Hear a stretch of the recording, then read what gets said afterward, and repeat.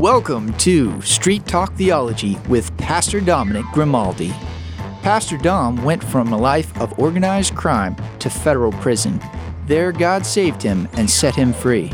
Soon after his release, he attended seminary and received his master's degree and is now the senior pastor of Desert Sky Baptist Church, where he serves with a passion for biblical theology right here in Casa Grande.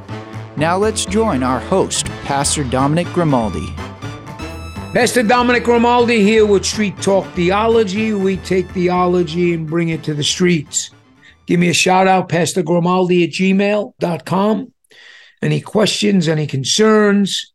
Again, Pastor Dominic Grimaldi, I pastor here, one of the teaching elders in Desert Sky Baptist Church. If you guys do not, or women do not have a home church, check us out. You can go on desertskybaptist.org. You can listen to sermons. That's on Sermon Audio. Go to Sermon Audio, just punch in Dominic Grimaldi, and we'll pop up. Our church will pop up. We are not sheep stealers, but if you are looking for a church, you're new to the area, please, you're welcome to come in. We come from a Reformed tradition. We love the Lord. We stay very, very, very close to the Scriptures. We don't get off the Scriptures. We don't give prizes when you come here. We don't have nothing to give. The only thing we have to give is the gospel. So we're thankful for that. Got my co-host with me, Pastor Michael Teddy. We are both pastors. We're not that close, though. We're in proximity. And if you're joining us for this first time, let me just turn it over to my co-host, Pastor Michael, who is not around the corner from me. Am I right, Michael? I can't come over later and hug baby Ethan and see how he's doing, can I? No, you can't. I wish you could. But we need to invent some kind of technology that brings our proximity close too. But yeah, so my name is Michael. I pastor Redemption Hill Church, south here in India. And you can reach me at michaelteddy@gmail.com.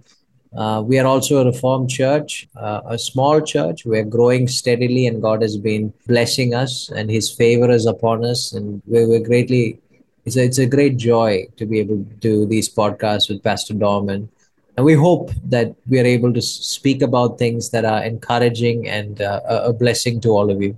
Okay, so we've been doing question and answers, right? And so I'm going to try to stay on that type of premise, so to speak. So let me look at my little list here. So here's something. This is something that's an interesting, and I've really heard a lot of expositors that we love. So the Bible says, where two or three are gathered, I am in the midst. Now, in the context of that scripture, now, I'm going to give my synopsis, but I want to be careful here, too. But I'm going to give my synopsis, and I'm going to turn it over to Pastor Michael. In the context of that verse, it's talking about church discipline in Matthew 18. And it seems like the context there is when where two or three are gathered to make a decision concerning church discipline, because the Bible says if somebody has sinned, you go speak to the brother. If he doesn't want to adhere to that, you can take another elder with you. And if he doesn't want to adhere to that, you bring him in front of the congregation. He doesn't hear that, you put him outside the church until he repents. But where the two or three are gathered, seems like it's in the context of when you're dealing with church discipline, that God is in the midst of the discipline that you are disciplining the brother or sister with. The question for me is, it seems like when you use that as a teaching where two or three, the Lord is in the midst, I say the Lord is in the midst when you're by yourself. You know, I've heard scholars that we love, Michael, and I don't think there's anything, I mean, it's not heretical to say that, but I think, you know, right now I'm here in Casa Grande, Arizona, and you're in India, and we pray God's in the midst, right? I mean, you know, here and, you know, with us. So you've heard this before, I'm sure. And if not, fair question. Yeah, it is. In fact, it is something that's very close to us because we're studying the Gospel of Matthew. And we're at Matthew chapter 20. We finished chapter 20. So we just crossed over 18 a few weeks ago. And so I arrived at the same analysis when I came to that verse, where in its context, Jesus is specifically trying to talk to the disciples about his agreement with their decision to put people out of the church. In fact, he talks to Peter. I think it's a few chapters before that. He talks to Peter and he tells him that whatever you bind on earth will be bound in heaven, and whatever you loose on earth will be loosed in heaven. And then later he repeats that of all the disciples, of all his disciples. And at that point is directly referencing the church, the fellowship of the saints. That in Matthew chapter 18, when you're looking at the church deciding whether an individual should be removed from their membership, removed from their midst, that is an act of judgment that God says God participates in. And God participates it through the function of the church. Now, no church is perfect. So there could be churches that put out righteous people too. The point being there is that when a Bible believing, Bible saturated, Christ exalting community of saints, the church of God, accepts someone into their membership, that is what I like to call, that is a declarative authority that the church has, not a decisional authority, because the church doesn't have the decisive authority on who goes to heaven. But when the church recognizes a believer and adds him to their membership, they are declaring that this person is a genuine Christian. And when they remove someone from the membership, they are declaring, we have no confidence that this person is a genuine Christian. And so that statement is a statement that the church makes in recognition of, by discerning and watching an individual's life. And Jesus is saying that activity, that declarative authority has been given to the church. And when the church faithfully executes that authority, Christ is in full agreement with them in what they're doing. So I agree with the context completely. But I wouldn't have I don't have a problem in that principle then stretching to any kind of agreement. Now, this is an agreement to put someone out. I think it applies then the same agreement to add somebody into the church. So when the church comes together and adds somebody, that's an agreement that Christ is with them for. So where two or more are gathered, I'm with you in these decisions that you make. So when two brothers in a church come together and they pray faithfully for something and they agree upon something, I don't have a problem saying that Christ is in your midst, in agreement with you for what you are pursuing. But that is as long as you stand according to the will of God, doing what God righteously has called you to do.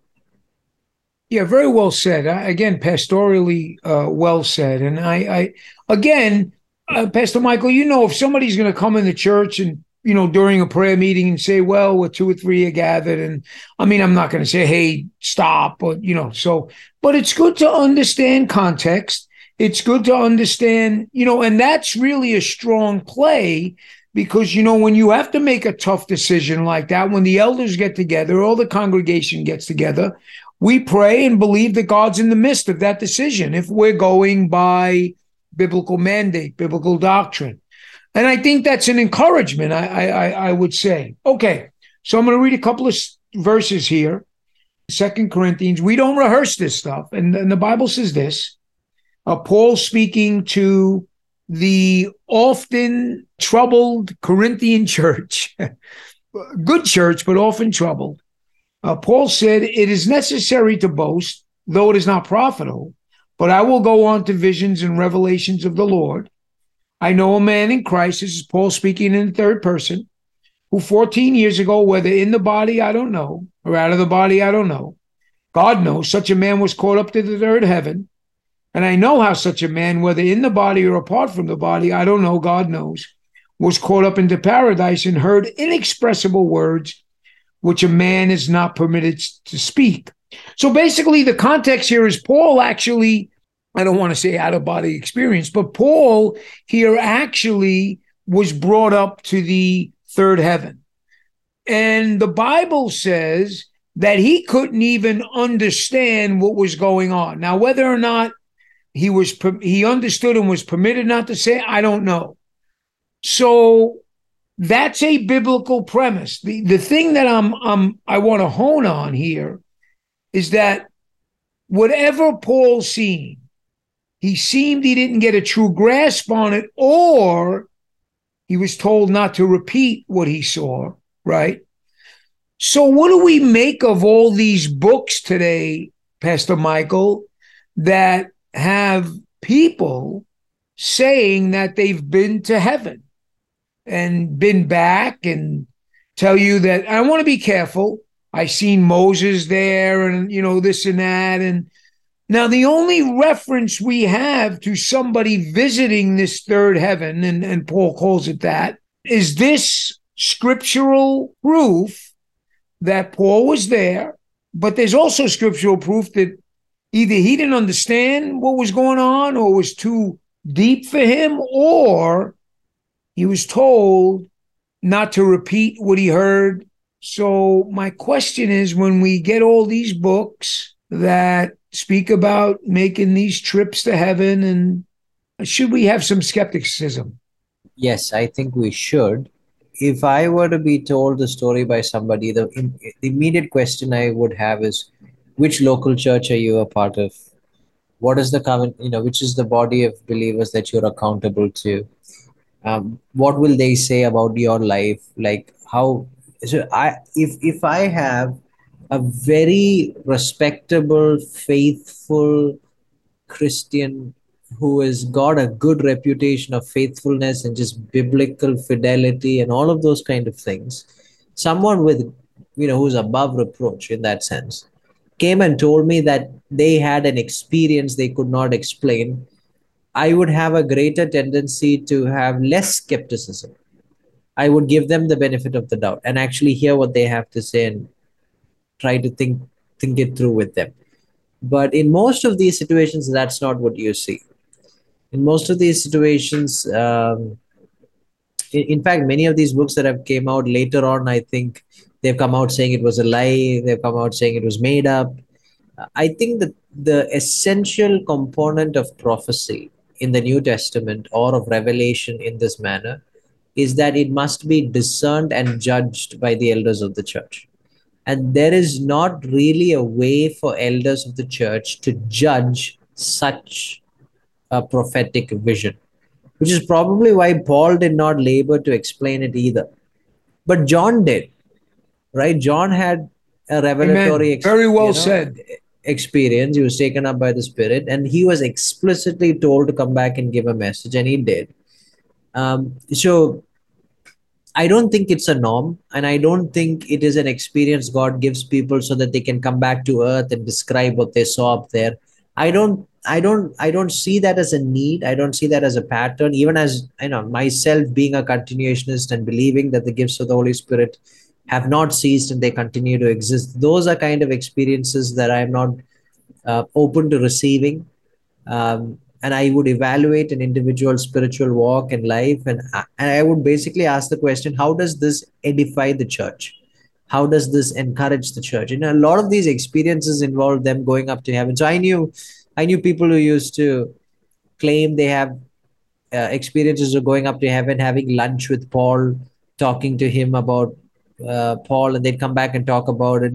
Some of them claimed this was a regular event, and you look, and you don't have to look far. You just have to look at their life and their spiritual stability, and you would see that there was no spiritual stability. There was a lot of confusion, and it was easy to at that point say that either these were experiences that were not of the Spirit of God, or they were lies that they were making up, or fantasies that they were coming up with, and both of those are scary. Both of those are concerning things. So I would receive these kind of experiences with caution, because even in the New Testament, such experiences have not been, Paul did not ask us to have such experiences to edify the church. Then the gifts of the Holy Spirit does not necessarily, so this was another experience. This was not a gift that Paul asks anybody to pursue. And this was, and in fact, according to Paul, uh, such experiences resulted in him having a thorn in the flesh, which he desperately cried that the Lord would lift. Uh, so, in light of all the great revelations that he has had, in order that he may not be boastful or proud, God gave to him a thorn in the flesh and said, "My grace is sufficient for you." So, it is a one off, I feel, incident. Could happen again, but it's not a norm. And in all of these books, I am yet to find one that legitimately has to offer something that is theologically warranted.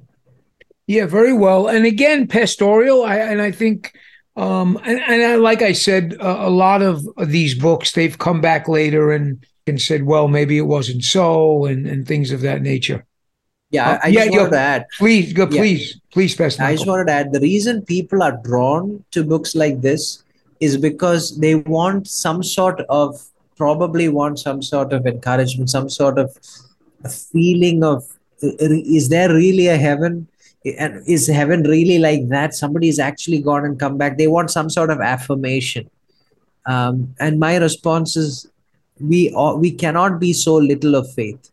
We have a book that speaks extensively of the hope of the life to come, and it's the Bible. We don't need another book. We can stick with the Bible and have so much encouragement of the time to come. Okay, so you've stated that you are a continuist and you believe in the gifts. And so my question is, okay, so let me read this just for a challenge here, just a quick thing. It says, the signs of a true apostle are worked out among you with all perseverance by signs and wonders and miracles. And so we know the views on this, but I want to ask a particular question about a particular gift, and that's tongues. And my question is, and tongues we know is the word glossalia, which means language. So my question is, without getting into the gifts type of debate or this and that, do you believe, Pastor Michael, that the gift of tongues is something that is, and again, if it's so, there has to be an interpretation and things like that.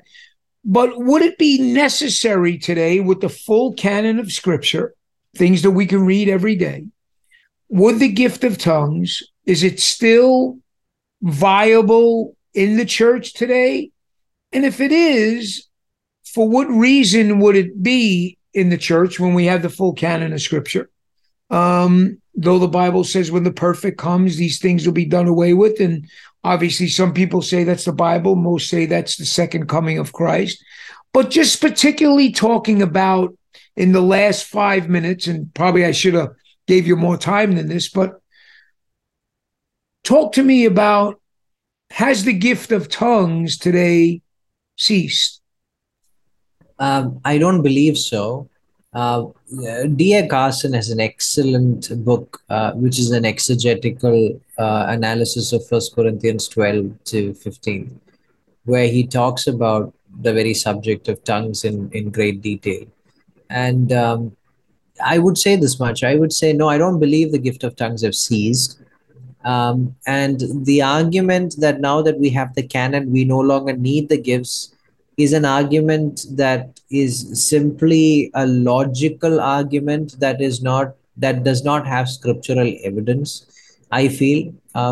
So when Paul explains the use of the gifts, yes, that's the book, Showing the Spirit by D.A. Carson.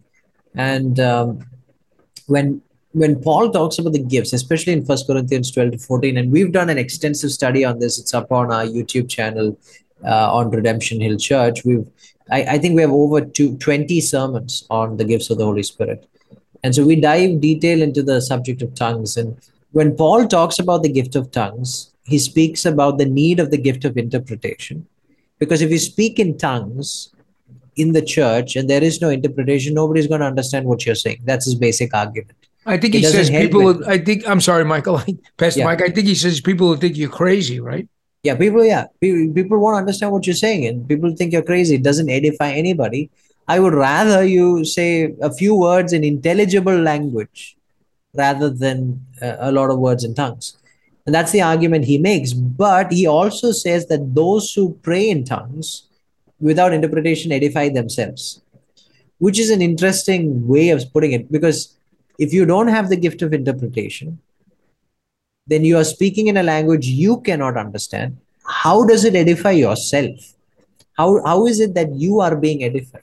At that point, it's not even about canon. It's You're not talking about the gift of interpretation. I am saying a few words in a gift. I don't know what I am saying, but Paul says it edifies myself, my own soul. How does that happen? Well, I like going to Romans 8, where Paul talks about the function of the Holy Spirit in praying with us and through us in our prayers, that even in groanings too deep for words, the Spirit is able to use those groanings as prayer unto the Lord.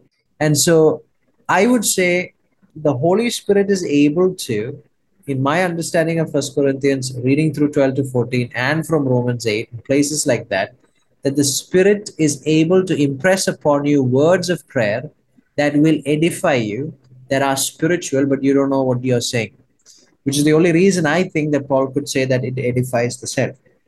And then Paul says, but you must pray all the more that you must be gifted with the gift of interpretation so that you can edify the church.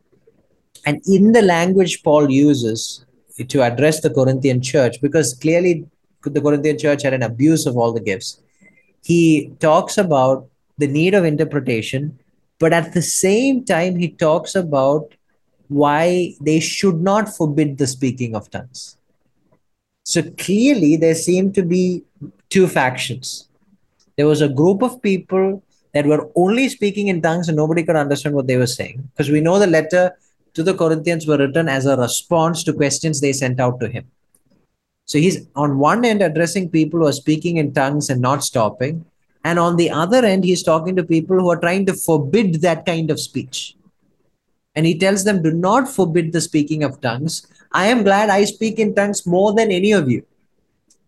And so he's trying to battle both extremes and try to bring them to a consensus. And then he just basically tells them, earnestly desire the gifts of the Holy Spirit. So the idea that the gifts were solely for the function of apostolic authority is not something that First Corinthians 12 to 15 regularizes at all. In fact, Paul makes this normative in these verses, that this is an expected normal function of the church, that you desire the gifts and edify one another in and through all of those kind of gifts. Well, we got a minute left, and this was good stuff. And again, these are secondary and tertiary issues, and we want to be careful because these are not salvational issues. We did speak a couple of things that I think were important concerning salvation, and we know salvation is of the Lord. It's not of if somebody does this or that, but these are good topics to speak about. But we want to be careful that we don't put these in categories where it makes people disfellowship. Now, like Pastor Michael says, if you walk into a church and these people are rambling on and Paul says you're going to run out like you're a madman. So you want to be careful of those things, obviously. But these are good discussions.